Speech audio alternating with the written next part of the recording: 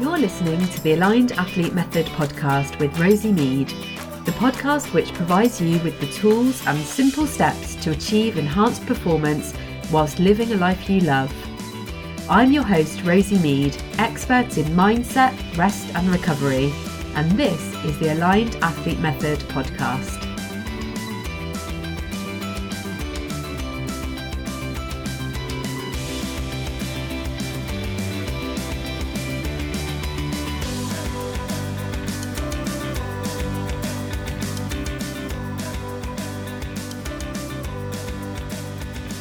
Welcome to the show. Today I wanted to talk about addressing the balance as an athlete. Firstly, I don't like the term balance. I think it conjures up the image that there's this perfect sweet spot where everything has equal attention and energy given to it. But in reality, this is really impossible to achieve, as we well know. I prefer the term tilting. Tilting towards the area of your life, training, work that needs your energy and attention, but always reflecting, reassessing, making sure you're not tilting so much that 100% of your time and energy is devoted to this area. And also considering yourself in the middle of all of this and making sure that you're giving yourself everything you need to stay grounded, focused, and in alignment. Paula Radcliffe used a great analogy of thinking of the work-life sport balance as juggling different balls. Some you can take more risks with, but others are fragile and you need to treat them with caution. Don't take your eyes off them. I'd say self-care is 100% one of the balls that you don't take your eyes off. Outside of sports, keep checking yourself in, taking care of your mental health and well-being. This might look different to each one of us, whether it's going out for a walk in nature, going to see friends, doing yoga or meditation, having a long bath, listening to music, whatever helps you look after your mental health and well-being. Make this a priority. As an aside, when I was researching for this topic all around juggling, I found two articles that I was really interested in. So one of them, the headline was from a coach, "Why I will never tell my athletes to juggle," and another one was around the benefits of juggling as an athlete. And I thought, oh, these are really interesting, two polar opinions. And so I went into the one which was a coach saying why I will never make my athletes juggle, and it was quite literally an article on why this coach suggests that athletes don't learn to juggle balls. And another one on the benefits of juggling was also literally on the benefits of juggling balls and the hand-eye coordination and all of the benefits of juggling that can come about for athletes. So as an aside, I found that really funny when I was reading these articles, and I still thought they were talking about a metaphor, and it took me a long time to realise they were quite literally talking about juggling balls. So coming back to the topic, it's also really important to get clear on what your sporting goal is and completely clear, get clarity on this. The whole thing of creating SMART goals, so these are specific, measurable, achievable, realistic, time-bound. All elements of these are important, but I really wanted to hone in on what's achievable and realistic. So the nature of this podcast and my whole work is to release you of overwhelm. So focusing on these elements are really important. And it can be really difficult to kind of ensure that our goals are realistic and achievable when we have such an amazing big dream. But it's really vital to actually look at what's possible for us right now, given our current work or life circumstances, and being completely honest with yourself, whether you have the capacity to put in the training hours and also to not burn out in the process. Once you've decided on your goal, it's then really important to share this with your support network, whether that's your partner, family, friends, work colleagues. Tell them your goals, what your driver is for doing it, how you might need their support. In this context, I don't think that obsession is necessarily a bad word. It really shows your passion and determination and is something that will drive you to achieve your goals. But you need to share this obsession with that support network. You'll also find that if they know your goal and they understand your drivers to achieving it, they will also lift you up. They'll be the ones that will keep you going during those most challenging times. It can often be difficult as an outsider to understand that obsession, that passion, that driver. So bringing them into this, it's ultimately going to benefit you. It will benefit them. It will make them feel part of your journey, which then will keep you going and will help you to reach your dreams. You have to learn how to prioritise your training, but most importantly, to prioritise your recovery too. This is a subject of one of my other episodes, and I will no doubt talk about recovery time and time again. But in this episode, I just wanted to touch upon sleep briefly. So making sure that you get adequate and quality sleep is crucial for performance. This might sound counterintuitive, is that kind of making time for rest can actually help you to perform better. We can't just keep training and training. We need to rest. And when we're sleeping, that's when we regenerate, when we recharge. When we're juggling work-life sports, it can be really easy to manufacture more hours in the day by getting less sleep. But as we know, this can be really detrimental to performance and also to mental health. Think of it this way. Your performance doesn't just rely on how well you train, but also on how well you rest. And this can be really tricky to prioritise. I won't go through tips for getting a good night's sleep, but it's suggested that 8 to 9 hours sleep minimum is needed for athletes. For some of you, this might sound crazy right now, but maybe try going to bed an hour earlier for 5 nights and just see what the difference is in terms of your mood, your emotional well-being, and the impact on your training, and also on your work too. Whilst I've spoken about goals, I think life as a busy athlete means that it's crucial to be flexible.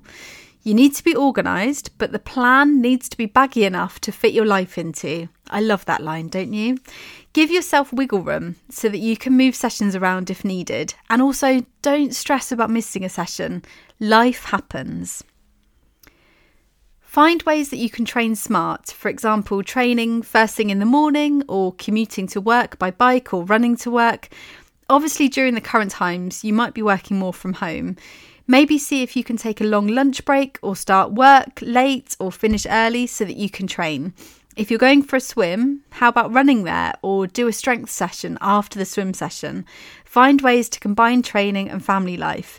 So a recent example is that John went out. He needed to do a long run. Off the top of my head, I can't remember how many miles. He definitely did tell me at the time. But it was a long run. And so we combined it with a lunch at my mum and dad's. So I took the kids over to mum and dad's. They played there for the morning. And then John ran from our house. So he'd obviously left before we did. He then met me at my mum and dad's, had a shower there, and we all had lunch. And that, as a spouse, it worked really well. We both got to do what we wanted. The kids were happy. We still had that kind of quality family time. And it worked well. And then John felt really happy because he'd been able to fulfill that on his training plan without feeling guilty that he was taking time away from family. We found creating a weekly rhythm also helps massively. So this might sound incredibly anal, but for us it works. I just want to say that the Aligned Athlete Method is a toolkit. So anything that I say in this episode or within our method, none of it is prescriptive. You do you. So you find what works for you, take what works, put the other stuff to one side. Maybe it doesn't work for you right now. It might do in the future, or you kind of get to understand these tools and then you might be able to then pass that on to friends as well who need it. So I would recommend trying different things out and seeing what works for you and not taking any of it as prescriptive, as something you have to do. Just see what works. But the premise with the kind of weekly rhythm is really simple. It is a little time consuming, but it saves you time in the long run. Choose a day that works for you to set aside, say, 30 to 40 minutes with your partner or doing this on your own. Whether you work best on a paper diary or an electronic calendar like Google Calendar, look at your diary for the next 2 weeks. Are there any big events coming up or things happening at work? Highlight these to make sure that anything you need is in place, such as childcare or work arrangements.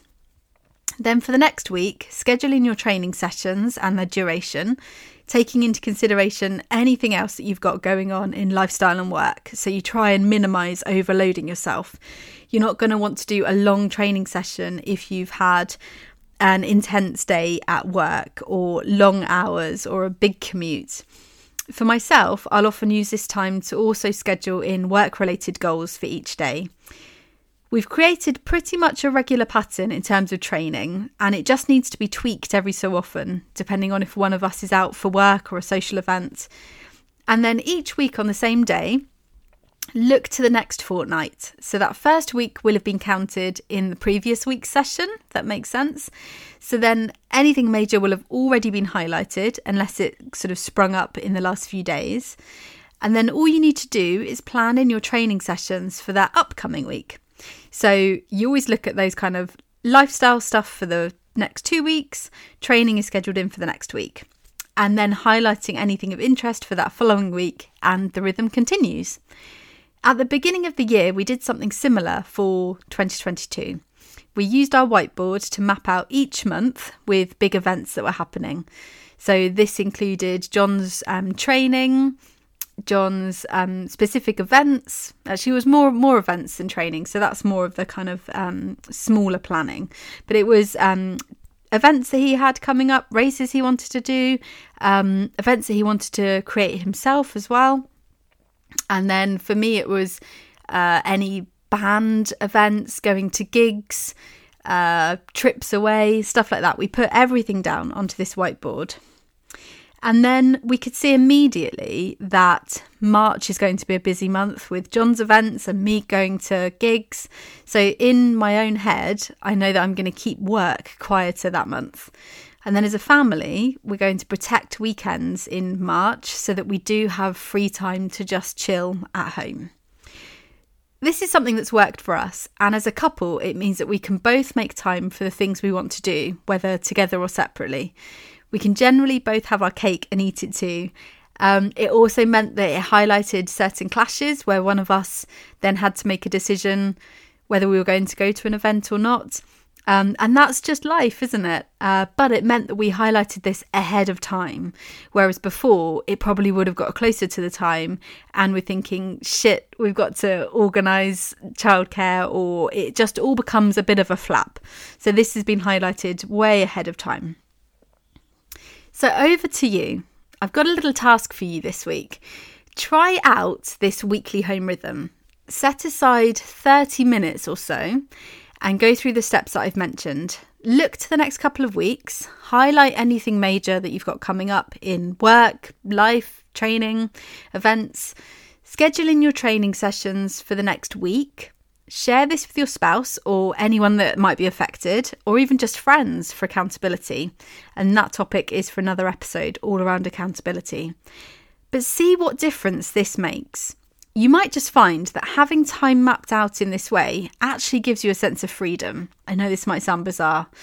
And you also might feel like you're gaining time and mental clarity by knowing that everything important has time given to it. It reduces that overwhelm. It reduces that kind of chaotic feeling of trying to fit everything in. You know that you've scheduled the important stuff. It's in your plan.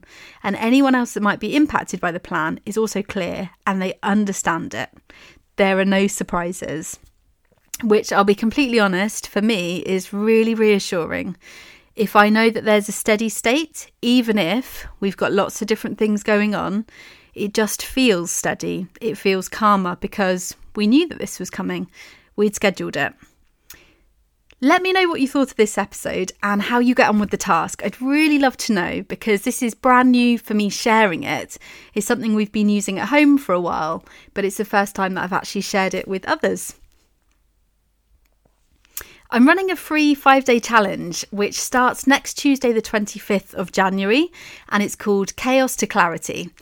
This is for busy athletes looking to release overwhelm and find clarity in mindset to enhance performance in 2022. It's all of the stuff that we've been talking about today, all around getting clear, getting clarity, and then being able to take inspired action to reach your goals. I'd absolutely love to see you in there. go to rosiemead.com/challenge or click the link in the show notes so that you can sign up, you can get the emails, you can get access to the exclusive Facebook group. Do share this with your friends. I think at the moment that the podcast is going out, we have 40 people signed up, which is absolutely incredible. I would really, really love to get to 100. That's my big goal. So do sign up, share with friends, share with your network, and I will see you in the challenge.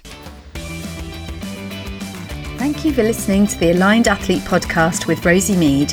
If you've liked this episode, why not join my free Facebook community? Check out the Aligned Athlete Club. Let's get you feeling aligned in both training and lifestyle and living a life you love.